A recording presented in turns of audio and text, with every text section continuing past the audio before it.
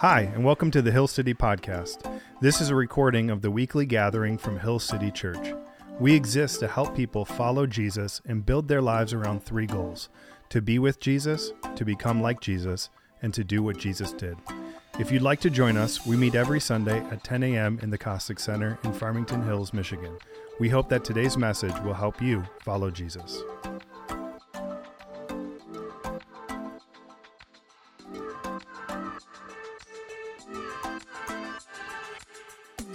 Hey friends, welcome. We are in week 3 of our series, Be Still, where we're looking at the practice of solitude. In week 1, we talked about solitude being a place of space, of stillness, and rest with God. Week 2, we talked about solitude being a place of strength. It's where we get our identity, it's where we hear God's voice, it's where we clarify our calling. Today, I'd like to look at solitude as a way of wrestling with God. Now, this might be a difficult concept to wrap our minds around, so let me explain. So before me, I have a jar, and in the jar, we have sand in it and then water. And then life can sometimes be shaken up, and when it's shaken up, the sand and the water are inseparable. You can't tell, you can't even see through it. That could be a breakup, that could be a job loss, it could be a job change, it could be a diagnosis that was unexpected. This could be graduation that's coming up or a car accident. It could be wedding planning, it could be a new kid that's about to arrive.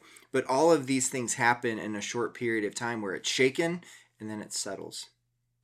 Another giant jar that I have before me that has more sand and more water in it, this represents maybe the everyday. It's the hurry, it's the worry, it's the pace and the load of life. And what I'm doing, I'm just stirring the pot. And as I stir, the sand and the water just churn and they kind of become one. This could be the grind of going to school. This could be the work that's coming up. That could be the practices that we have to work through. This could be the homework or the housework. And what happens is we're stirring and we're stirring and we're stirring. But when we stop, the things that the stirring keeps down under the surface begin to rise up to the top. And the question is, what do we do with the stuff that begins rising within us? Well, there are a couple of things. We could ignore it. We could continue to let those things that are buried beneath the surface in our lives continue to impact our relationships. Or we can interrogate. We can examine those things that come up to the surface. We can look at it. We can let Jesus speak into it. We can wrestle with God over it. Now, this could be unknown territory for most people, yet I believe this is the place that Jesus does some of his greatest work. I believe this is where the gospel that Jesus saved us and rescued us from sin begins to take root in our very lives. You see, every person in life faces this struggle of stuff rising to the surface. Most people just don't know it's God who is waiting for them to wrestle with him on it. Henry Nouwen, in his book, The Way of the Heart, says solitude is the furnace of transformation. It's the place of conversion where God meets us and he changes us. So today I'd love for us to look at the story of Jacob in the famous passage where he wrestled with God. But before we jump to that, it would be really important for us to know a little bit more about Jacob as a man and the type of man he was the night that he wrestled with God. So back in Genesis 25, we see Jacob being born.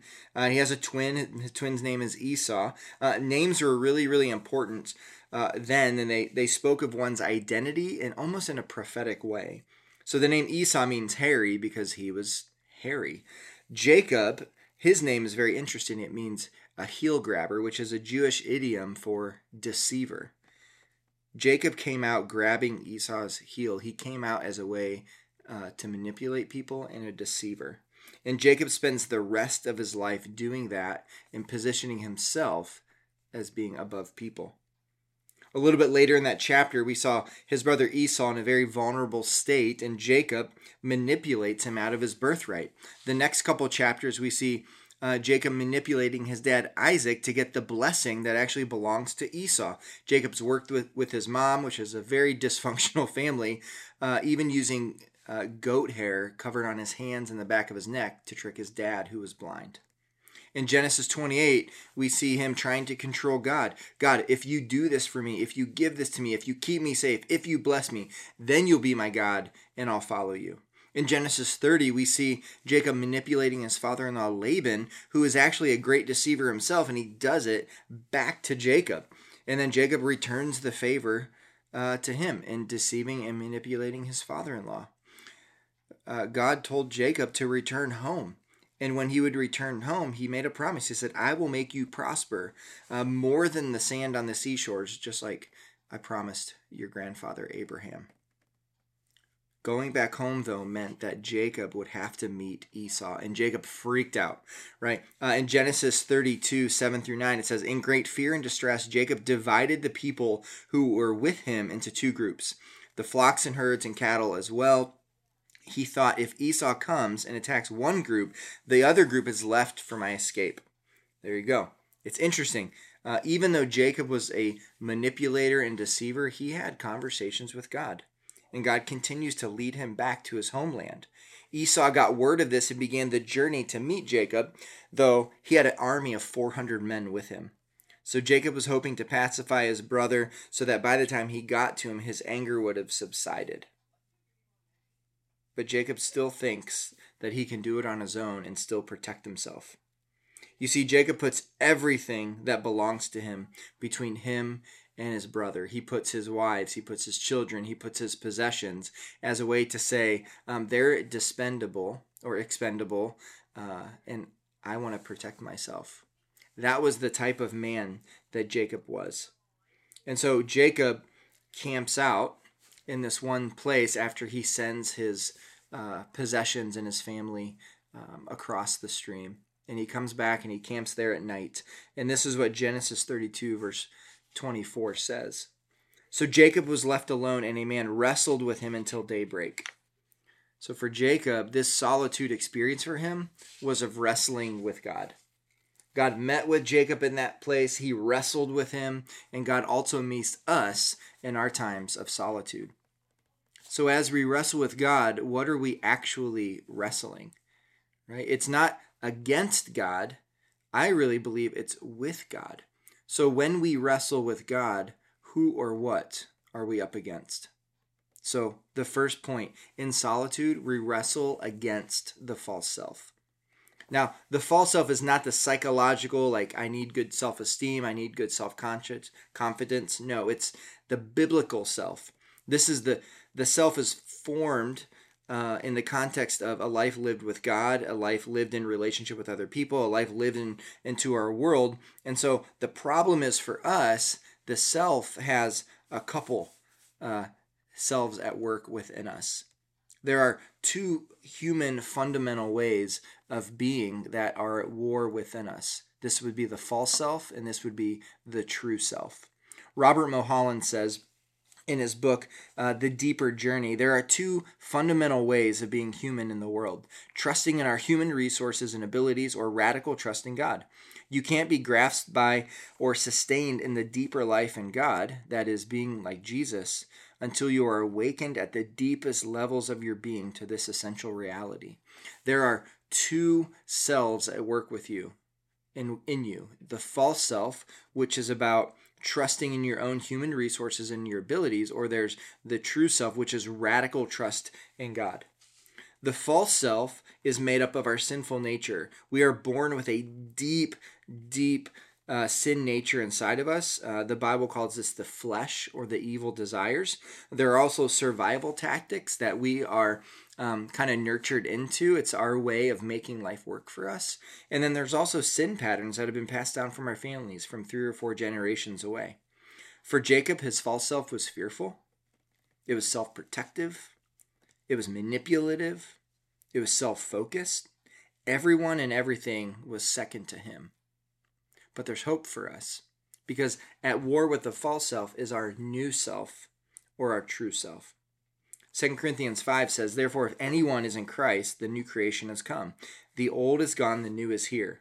The new self, or the true self, is the work of the Holy Spirit in us to make us more like Jesus. Galatians 2:20, like, I have been crucified with Christ, and it's no longer I who live, but it's Christ who lives in me. So if we are in Christ, we have a new identity, as an adopted son or adopted daughter. And so the battle for us, this war between the false self and the true self, is actually it's a battle of, do we live as an adopted son or daughter, or do we live orphaned? So the goal for you from God is to kill your false self, to kill your sinful self, and to bring into life the full reality of your new created self in Christ. C.S. Lewis says it this way: the Christian way is different and harder. It's easier and more difficult. Christ says, give me all. I don't want so much of your time and so much of your money and so much of your work. I want you. I have not come to torment your natural self, but to kill it. No half measures are good. I don't want to cut off a branch here or a branch there. I want to have the whole tree down. I don't want to drill the tooth, crown it, or stop it. I want to have it out. Hand over the natural self, all the desires which you think are innocent, as well as the ones you think are wicked. The whole outfit must come out. And then I will give you a new self instead. In fact, I will give you myself. My own will shall become your will. So for us, in this wrestling against the false self, against the self that's in us, solitude then becomes a place where the old self dies and the new self is born. The place where the emergence of the new man or new woman in us comes out. This is the place where we meet with God in solitude. And this all sounds really, really good up to the point that we are convicted of sin and we need to surrender certain aspects of our life. And so that brings us to our second point. In wrestling with God, we relinquish control. Genesis 32:25-28 says, when the man, who's God, saw that he could not overpower Jacob, he touched the socket of Jacob's hip so that his hip would be wrenched, and he wrestled with the man. Then the man said, let me go, for it's daybreak. But Jacob replied, I will not let you go until you bless me. The man asked him, what is your name? Jacob, he answered. Then the man said, your name will no longer be Jacob, but Israel, because you have struggled with God and with humans and have overcome. Now this is really interesting to me because they're wrestling all night, and all of a sudden, God realizes, hey, I'm not going to be able to overpower him, so let me touch his socket, and he's done. Like, his hip socket is wrecked for the rest of his life. It seems really odd to me. God, if you couldn't overcome him, could it be more than just a physical power or a physical overpowering? What if it had less to do with a physical power and more to do with Jacob's stubbornness? What if it was his self-determination? What if it was his stubborn false self that he always wanted to have the last word? He always wanted to have the way. He always wanted to be the man on top. What if Jacob couldn't relinquish control of certain areas of his life? What if in the wrestling, God was asking him to surrender his need to control the outcomes, his need to manipulate people, his need to see everyone as disposable, to let unforgiveness and anger released? And then, in an interesting turn in events, God simply asks him, what is your name? But it's interesting because God knows his name. In an all-night wrestling match, I believe that God was getting at something much deeper, because names are important. They convey identity. They also convey purpose of one's life. It could be a prophetic moment. And so in that, I believe God was asking, what type of person are you really? And possibly for the first time in Jacob's life, he was honest, where he said, I am Jacob. I'm a deceiver. I'm a manipulator. I don't care about people. And I believe with this confession and declaration, his healing begins. And the text says, the man said, your name will no longer be Jacob, but Israel, because you have struggled with God and with humans and have overcome. God gave him a new name. It's no longer deceiver. It's Israel. And that means struggles or wrestles with God. He would carry his new name and his way of being with a limp for the rest of his life as a way to remember this marked moment. So for us, one way to relinquish control is by being honest. This is why confession is such an important aspect in our walk with God and our faith community, because if we show up in solitude and we're not honest, it's impossible to wrestle with God. But when we come, we can be who we really are. The good, the ugly, the messy, and the beautiful. He's not surprised by us. He wants our hearts, not our behavior. And I believe that God is still willing and able to wrestle with us until we're completely honest. So the question is there anything right now that you need to relinquish control over to God? Because when we get this right, we're ready to receive what's next. That brings us to our third point, is in wrestling with God, we receive God's blessing. Jacob said in Genesis 32, 29 through 30, "Please tell me your name."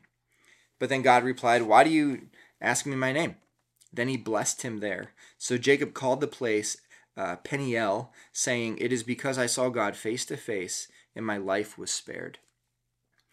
Blessing in this context is more than just, hey, good job, or a star on your paper, or a nice note. It has to do with a declaration of favor. It has to do with power being endowed to somebody. It serves as a guide and a prophetic direction for somebody's life. And so God blessed Jacob. And so I wonder what that looked like. As they were wrestling and they're saying, and Jacob finally says, "My name's Jacob." Like, did God stop grappling with him?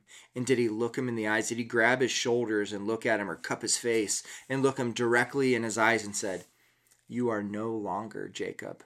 You are Israel"?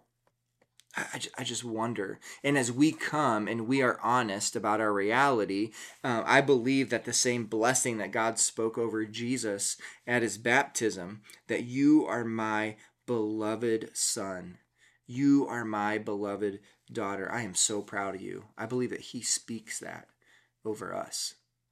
To be beloved means that we are dearly loved. And when we receive the blessing of God in a very, very personal way within the context of solitude, it will change us from the inside out, and it will set us on a new course of life. And that brings us to our last point. In wrestling with God, we walk into our future. Genesis 33 starts with these verses. Jacob looked up and saw Esau. He was coming with 400 men, so he divided the children among Leah, Rachel, and the 2 female servants. He put the female servants and their children in front, Leah and her children next, and Rachel and Joseph in the rear. He himself went on ahead and bowed down to the ground 7 times as he approached his brother. But Esau ran to meet Jacob and embraced him. He threw his arms around his neck and he kissed him, and they wept. Healing was taking place in Jacob, and this directly affected his relationships.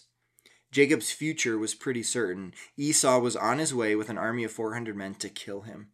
Yet, when Esau saw Jacob in his posture of bowing 7 times before him, I believe it changed his heart. Right? And I wonder, when Jacob divided his family up and that he went ahead of everybody to meet his brother Esau before they got there, I wonder if their kids were like, "What is Dad doing? Oh, we're no longer in front anymore. He's no longer in the back protecting himself. He's going in front." And then he sees their dad bowing down. Like, man, I've actually never seen him do that before. Oh, I don't know if I've ever seen my dad cry. Oh my goodness. I wonder if Jacob's wives, which is a whole nother conversation, but I wonder if they were like, "Ooh, something happened last night and he's a different man today than he was yesterday when he left us." Like, I believe that the blessing of God that came out of the wrestling with God walked Jacob into his new future, and it changed who he was. It changed his character and how he walked into different relationships. Eugene Peterson, in his book Travel Lightly, says this about solitude. Seizing times of solitude, we can explore the meaning of God's love for us. It can develop our understanding of the ramifications of God's forgiveness for us, and it can deepen our sense of God's acceptance for us. Out of such days and hours, new energy flows, and the skill of freedom are worked out in our lives. We wrestle with God in solitude so that we can experience the forgiveness of God and the healing of God, and then also the freedom to walk into the new future with God. I'm so passionate about solitude because solitude has saved my life. the ways that God has encountered me personally, it has saved my marriage. It has saved how I relate to my children, how I interact even with each of you. I shouldn't be here today, and I shouldn't be the man that I am today if it weren't for God meeting me in spaces of solitude and wrestling the false self with me. If it were up to me, I would be a completely different man, but in God's mercy, he rescued me through wrestling with him. And there's no other practice that has been given by God to give us this space to expose the sin nature that's actually been deep, deep within me.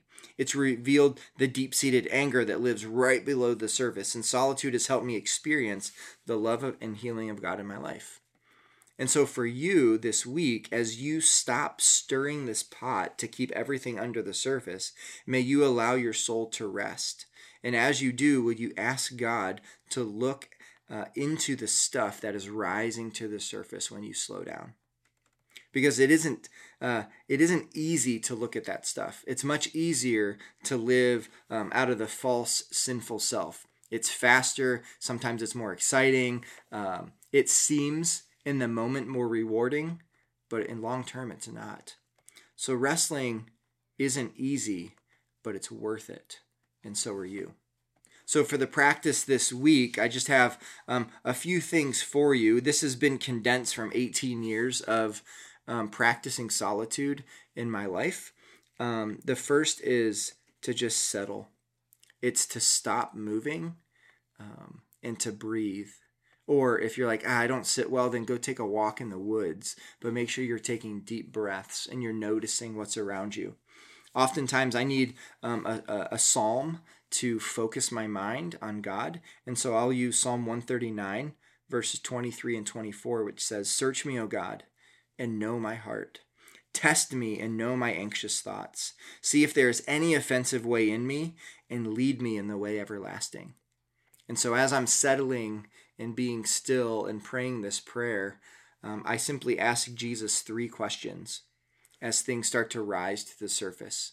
Things that seem unbearable in my life, things that I might want to hide from other people, things that, reactions that I had in relationships. And I'll simply ask Jesus, what is this about? And then I wait and listen. And then I'll ask, where does that come from? And then I wait and listen. And then I just say, Jesus, what do you have to say about it? And then I write down everything that comes to mind, into my senses, or things that I hear, scriptures that come to mind, a picture or a phrase or even a memory. God speaks in many different ways. And then I simply will offer myself to God. It often would look like, hey, I need you to go and forgive this person, or I need you to go and have this hard conversation. I need you to go and apologize because of that conversation you had yesterday. But I walk forward with Jesus because I want to be obedient to what he says, and then I'll try to go and share it with a trusted friend. You see, friends, wrestling with God is something that we can do on a daily basis because we just need to pay attention to what's going on a little bit underneath the surface. And so as you go this week and practice solitude by stopping, and as those things rise to the surface, you just simply get to ask God to wrestle the false self out of you so that his spirit, your new created self, will take root and grow and bloom and produce the fruit of the kingdom. Thanks for spending time with me. I hope you have a great week, and we can't wait to see you next weekend. Thank you for listening to this week's message at Hill City. We would love to have you join us Sunday at 10 a.m. at the Cossack Center in Farmington Hills, Michigan. If you'd like to learn more about our church, you can go to our website at thisishillcity.com.